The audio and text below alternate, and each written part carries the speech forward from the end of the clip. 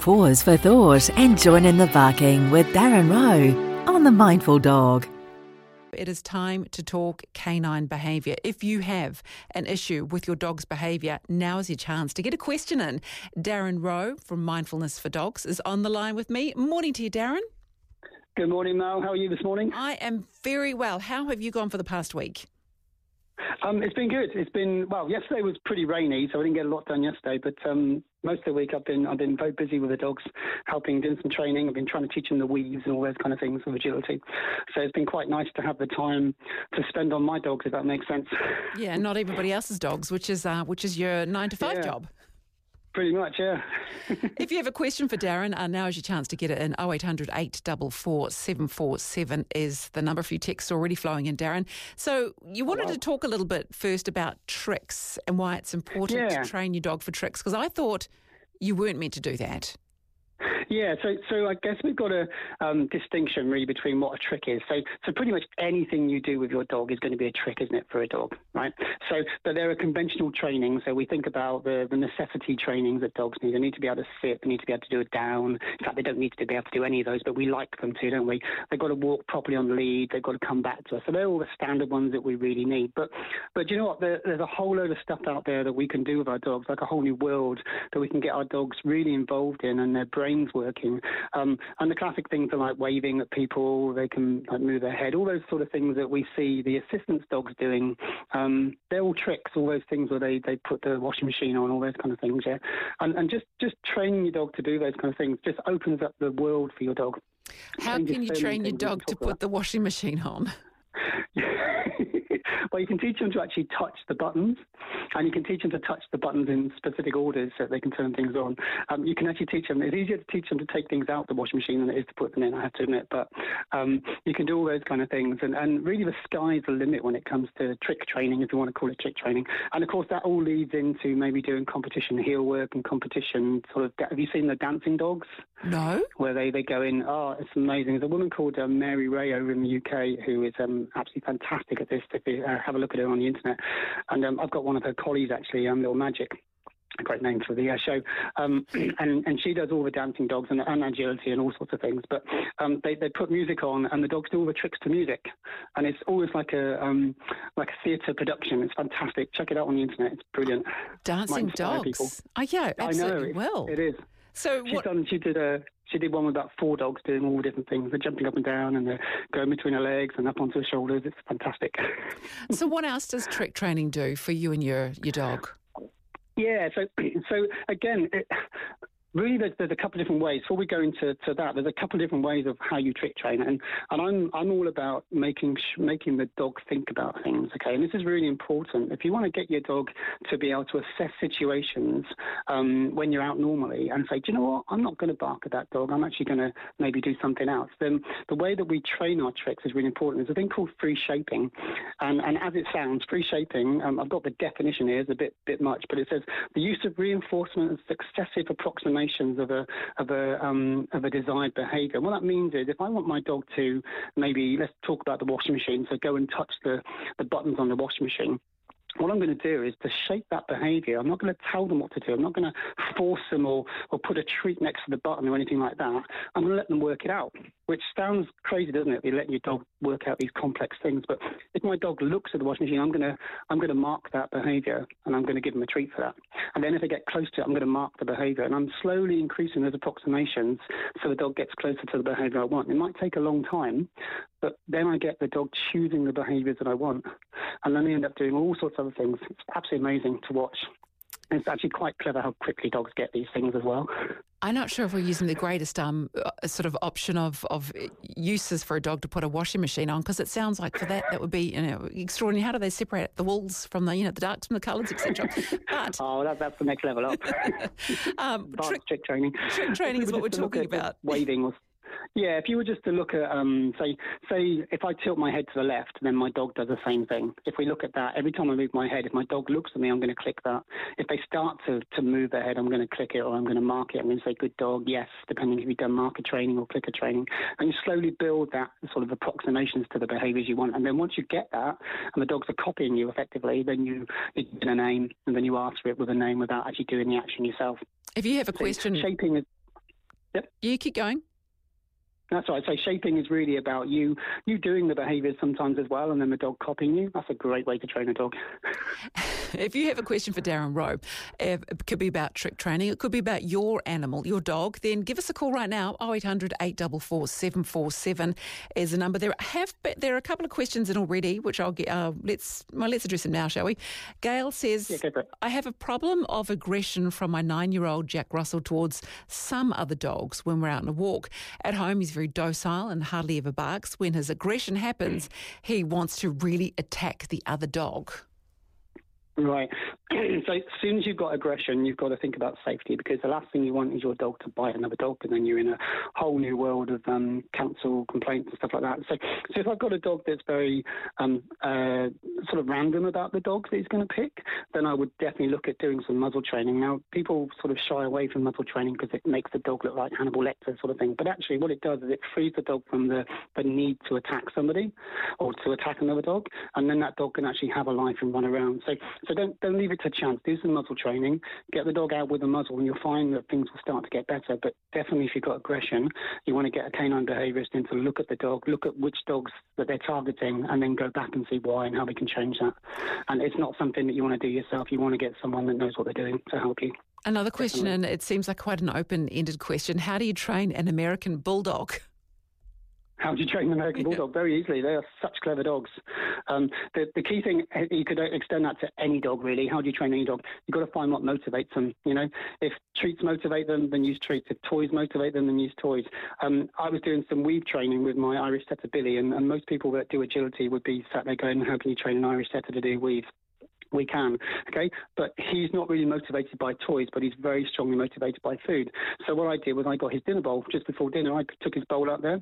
Man, he was doing it so quickly for his dinner.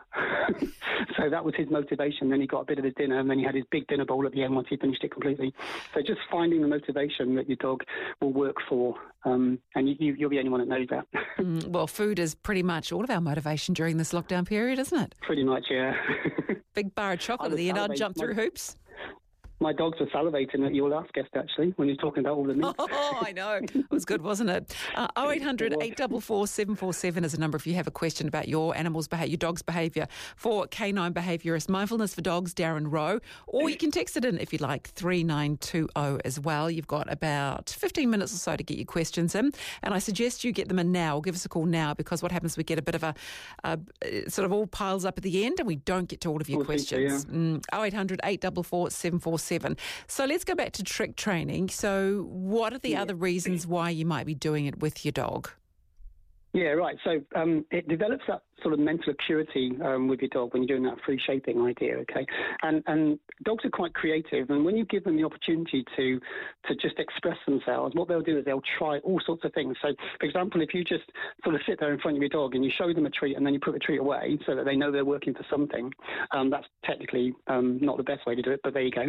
Just so the dog understands that there's a prize there for them, then they'll just start to do a sit. Now, if they've never done any free shaping, that's all they might do, just sit there and stare at you. And I've had dogs that sit there for 10 minutes. But then they get bored and think, well, I'm not getting a treat for that, so maybe I'll do something else. So they do a down. If it's like a collie, they'll always do a down. That's what they do. But if you don't give them a treat for that, then they go, well, maybe I'll do something else. And they might bark at you, or they might stand up and do a backward walk, or they might do a paw, or they might do a wave. And what you're doing is you're shaping the behaviours. If they do something that you like, or it's close, like that approximation to what you want them to do, then you can mark it, praise it. And then they start to build on that and do a little bit more. Because they're not making mistakes, they're actually living in that positive world, aren't they?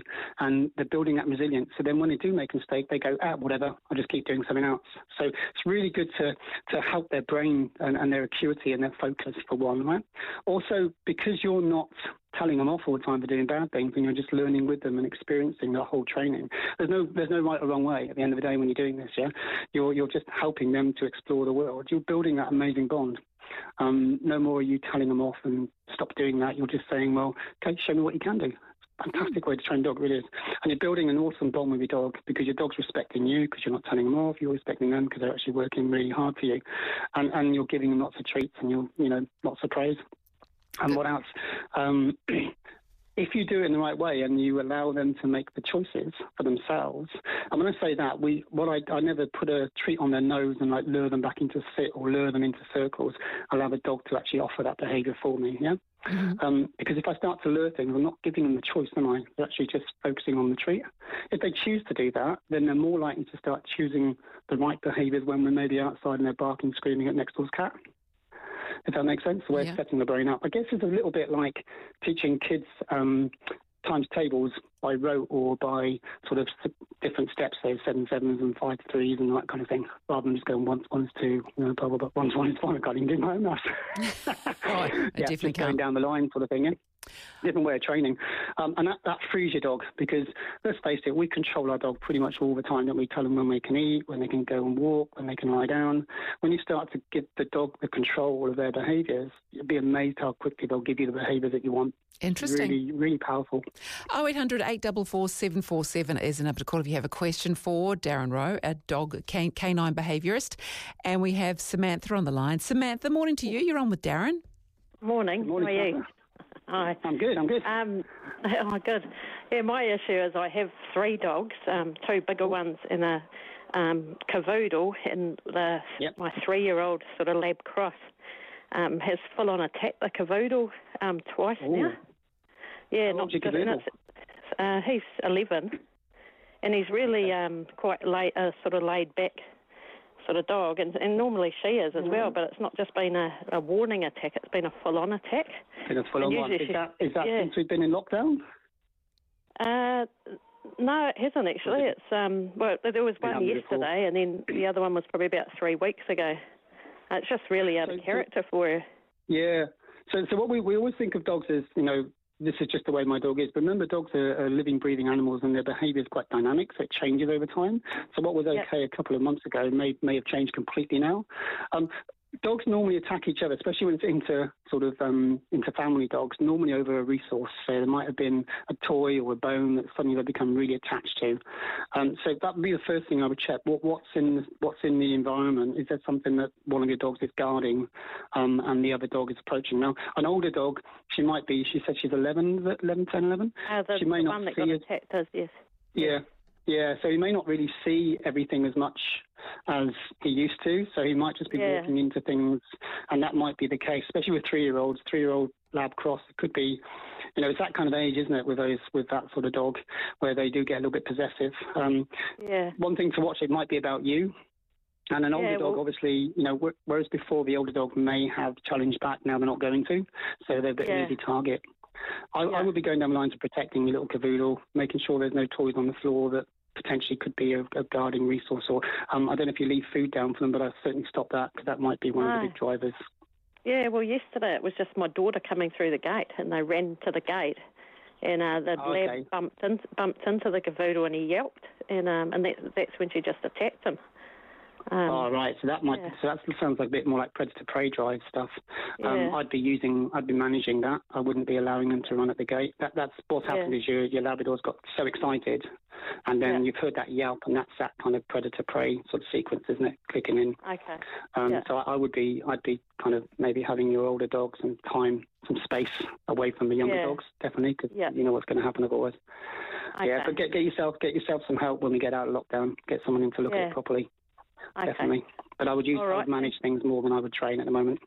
Yeah, okay. All right. Cool. Thank you very much. Good luck. Thanks. Good luck. We've been there. There is light at the end of the tunnel, I promise. Thanks for your call, Samantha. Yeah, and good luck. 0800 844 747 is the number here on the Sunday Cafe. If you want to get in touch with Darren and have a question about your dog, it's 9:20.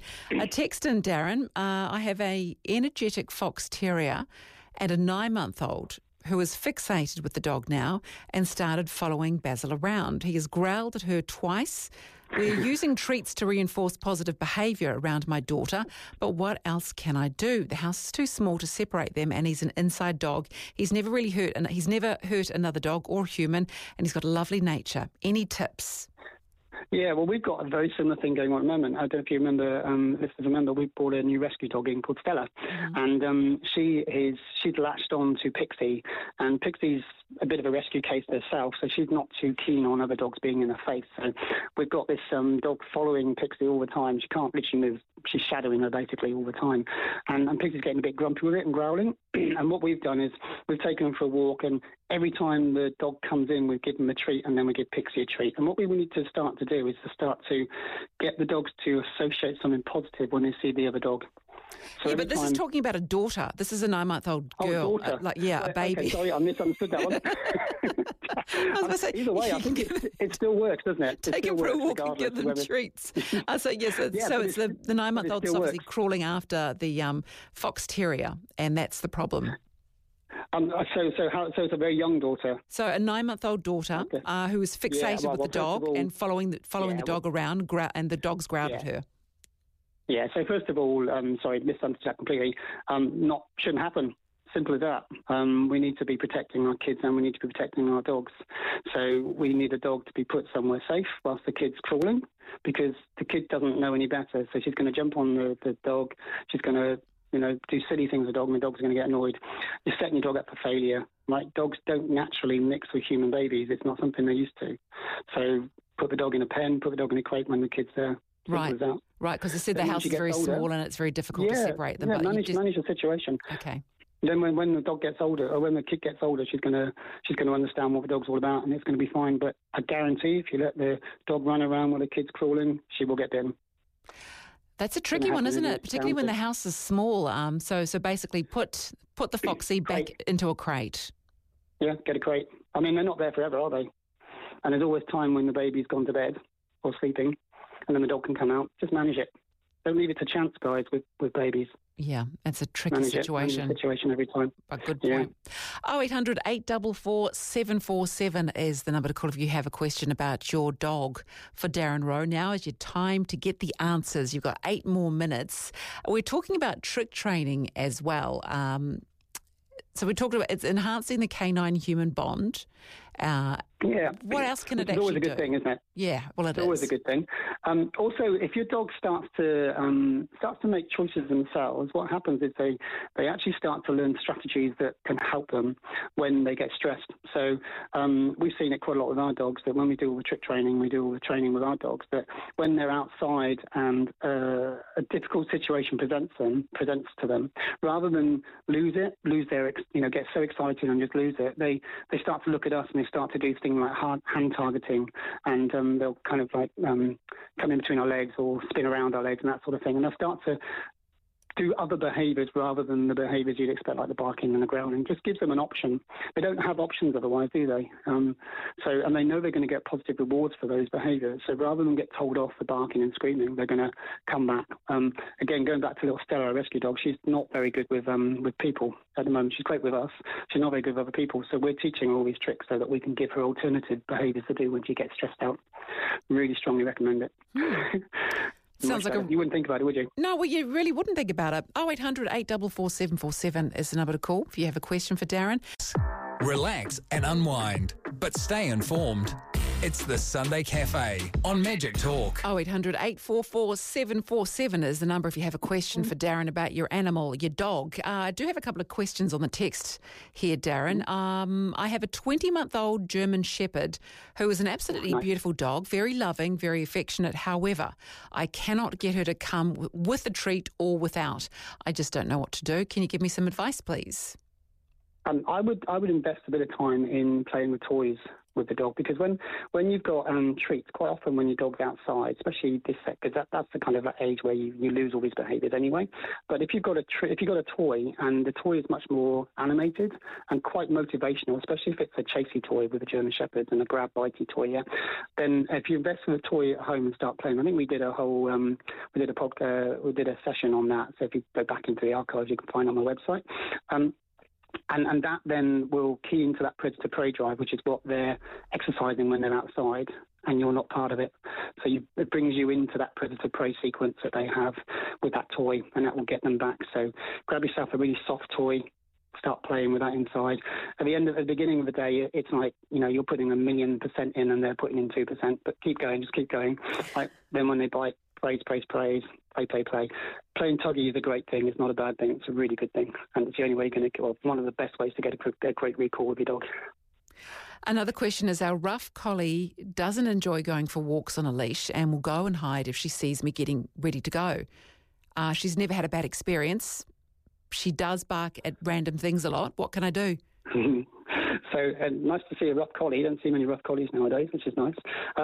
Collies are quite nervous dogs. You say that she hasn't had a bad experience, but I would argue that potentially if she's running away when you go get the lead, that lead has a really negative association with her. So I would say that most of her walks are quite anxious. She's quite anxious on her walks, so she's just barking randomly.